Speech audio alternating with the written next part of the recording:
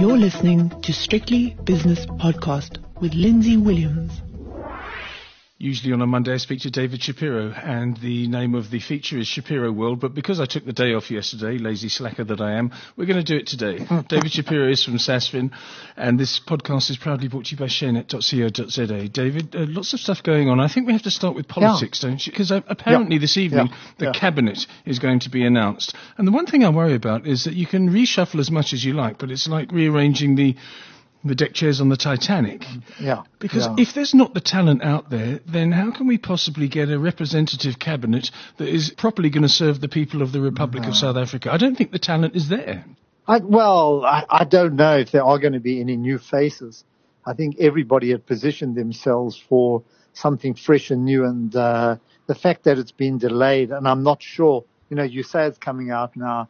There's a lot of talk that it might be delayed to the weekend, but there could have been posturing because the news that has rocked the rand, and the rand's at 1462, has been that David Mabuza, who's a controversial character at best, is fit and clear to take up position in cabinet, and he was deputy president. So I think that's created a lot of worries within circles that perhaps he hasn't, Ramaphosa hasn't really got the power that everybody thought he would have to make the necessary reforms. And then you've got the Communist Party that has to be pleased, and you've got the trade unions and all the other factions as well. So I agree with you that the market at least is saying to you this is not going to happen. They call him David the Cat Mabuza, and that's because he's probably got 9 lives. And I've been trying to glean from people exactly what the problem was with him, and there are all sorts of allegations of political opponents mysteriously disappearing, which were probably scurrilous rumours, probably false, probably mischievous. But on the other hand, he is tainted with corruption and fraud, I think, or allegations of the latter. Well, exactly.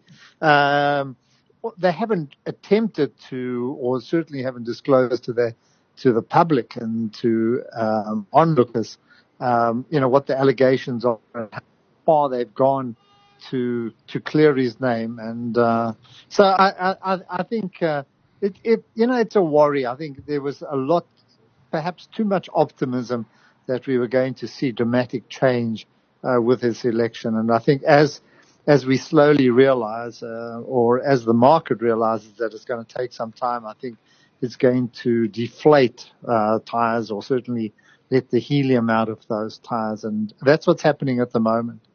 Lindsay, I think just going ahead, and I mean we can talk about this, is that if you look at the market today, it's up, and there's a belief when commentators or when the media report that the market managed to hold steady, that discloses or masks what's really happening. And I think underneath the kind of index movements that we're seeing, there's been a massive sell-off in SA Inc. stocks, and particularly in smaller and medium caps, and losing a lot of value, and really shaking investors.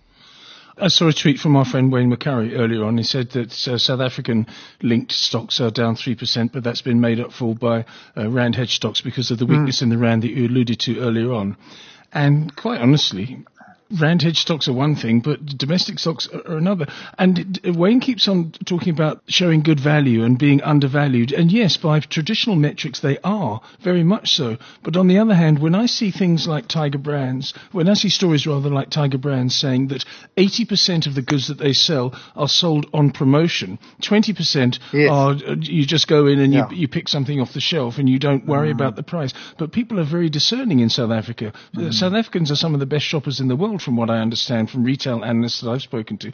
80% are on promotion. And then when you have a look at the much vaunted Capitec funeral plan policy, there are 70% of them are in default after maybe three to 6 months. And that tells you something. There is something rotten, and maybe we've seen the worst, but there's something going on. No, in fact, I don't think we have seen the worst. What happens is it's like a resistant line. You hold off and you hold off in your trench as long as you can, and eventually there's a slight break and everything breaks up. And I think that's what's happening to our market. I think for far too long we have been overvalued and investors have been analysts have been a little too optimistic and still rating companies at very high multiples.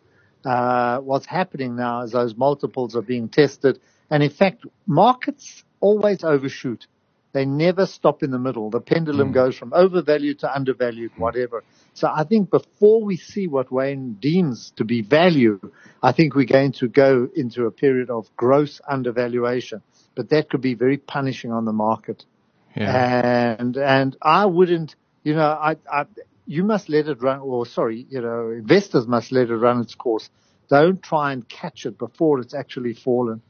And Lindsay, over the last week or so, 2 weeks, we've seen massive, and we've been let down, and there's reason for this. We've seen Massmart, Great, Netcare, Sasol, Blue Label, you name it, Sappi, which was one of the big hot stocks of last year and the year before, also completely sold down. Coronation, you name them. And so we go to a number of companies that have just been you set tigers, Mr. Price and so on. The property stocks also, totally destroyed.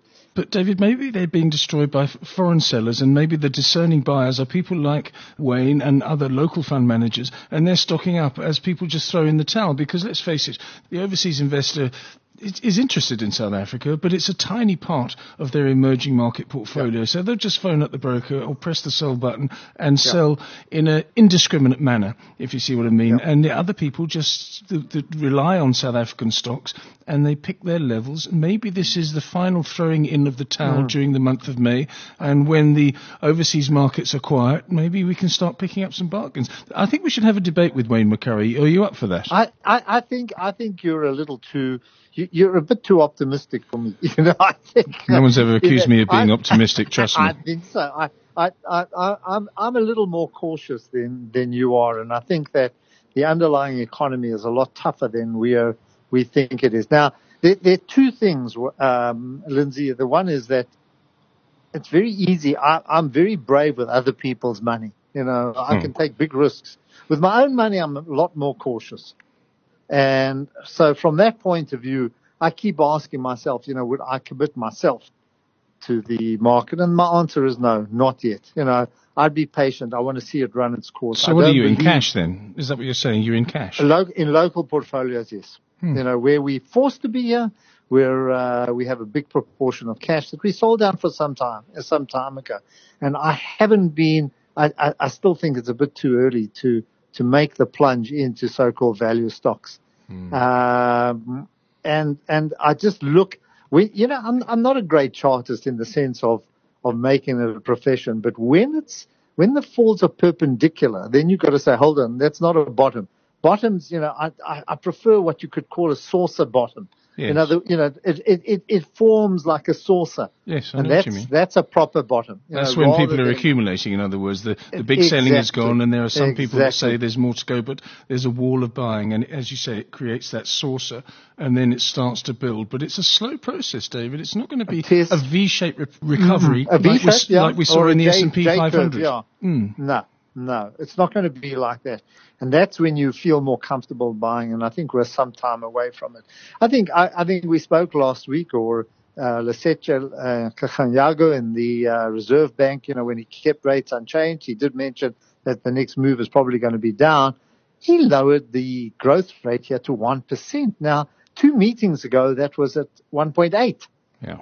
So he's almost half growth, and you say, hold on, what is he seeing that we're not seeing? Yes, he blamed it on a gold mine strike. He blamed it on other factors such as the Eskom power. But I think there are big, big challenges ahead here that are going to take their toll on this market before we actually see that value turn around. So be patient. I don't think there's a need for us to rush in. A couple of things that have kept us booming or kept us bubbling over has been the iron ore price, which is over 100 now, 104, 105.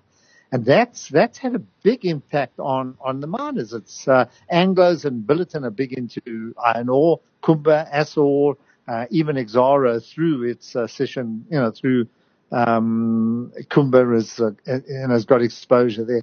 And those are the ones that hold it. And today, I don't know whether you picked up a few minutes ago, Sibanye shareholders have approved the Lonman deal. Yes, after all these months. Yes. Big gain in both of those today, up almost 8-9%, I think, in either of them. I haven't checked the latest prices and that. So there are little things like that that are just keeping us going. And platinum shares, for reasons I cannot fathom, also very strong at the moment, because platinum price is back at 800. The rand's weak, admittedly, but platinum has fallen all the way back there. But still, there are a couple of factors like that that have kept us, okay. Sasol 371 was in the mid 350s this morning, so that's up over 4%. Sibanye up nearly 9% at 12.25 as we pre-record this interview. But on the other hand, you've got to say from where it's come, it's 15-16 rand 2-3 weeks ago. Yeah. So I mean, it's just a short squeeze, I think, there. So I wouldn't read too much into that. But yes, David, you make some very good points. So what are you doing? With your own money, you're doing absolutely nothing. With your clients' money, you've got to expose them to risk because that's what they want and that's what your job is. Where would you go if I gave you a couple of million now, which I don't have, by the way? Certainly not here. I still remain very, very cautious about the South African market. A couple of companies have come out okay.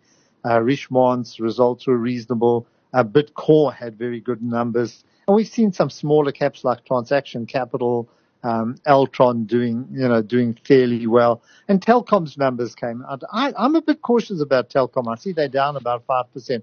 I tried to read them yesterday, Lindsay, and I promise you, I honestly try to read them.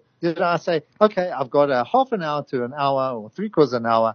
And unfortunately, if you haven't got a history on the accounts, in other words, if you haven't built a history on that, it's very difficult because so many of the numbers that came out were adjustments to previous numbers. What shook me a little bit was that their cash earnings were down, and I couldn't reconcile the cash earnings with the numbers they disclosed, which and debt was up. So I think that the market might have been a bit ahead.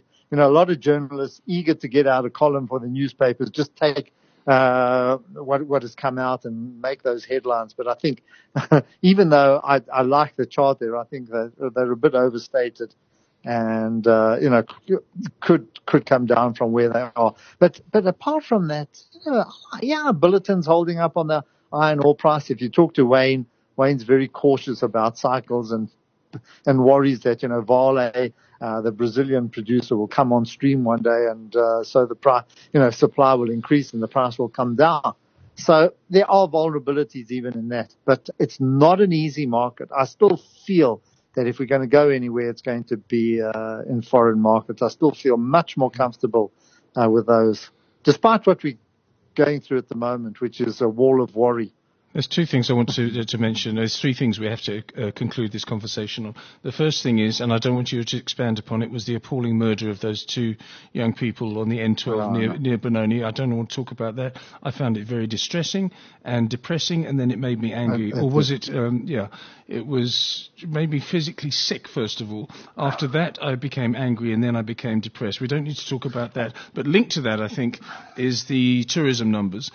People visiting South Africa from outside of South Africa fell 6.3% year on year. That is a national disgrace because this could be the jewel in our economic crown. And people should be visiting South Africa in their droves. I mean, I've recently been to a European country and there's a bunch of cliffs there and people walking along the cliffs and they were, but there were thousands of people. There were Japanese, there were Italians, there were French, there were Dutch. They're all walking along this place and we've got such great natural resources, and yet our incoming visitors are down 6.3%.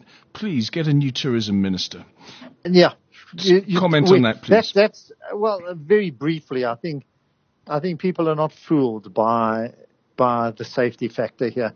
And there's so many crimes that don't go reported. One of our analysts in traffic on Jan Smuts Avenue in Craighall was going home one evening and people and chaps with guns just walk up there and rob them. Literally rob them in front of everybody. That's how brazen it is. And those are crimes that are never reported. Right. People don't talk about that. And you're in danger. They're holding guns at your head and forcing in mid-traffic, in the middle of, it's getting dark and that. So those are the kind of stories that circulate. And that's where we need to clean up dramatically. the police are a non-force here. There's nothing they can do. Maybe they're short of numbers. I'm not going to comment, but there's there are no enforcers. So yeah, it is a big factor. And then you've got other issues as well. And we're a far destination, but we're not making it attractive for them to come. No, we're not. Finally, it's made it very attractive for Aston Villa to be in the Premiership because apparently the payday from yesterday's match is £170 million. And if you multiply that by 18.4, you can work out how much that is in rands. That's more than the market cap of many companies on the JSE Securities Exchange. The other thing is, I like Aston Villa. Do you? I'm glad they're back. Yeah, I've always been a big fan of theirs. And I think with Arsenal, they were one of the teams that had been there forever. You and Prince William. I was very sad to see them go. Yeah, I'm very worried to see them go. But I'm glad that they're back. For Frank Lampard, though, I think that's great, that he got Derby into those levels. And that. I've always liked him. I think he's been a superb gentleman and a wonderful player. And for him, I'm a little sorry.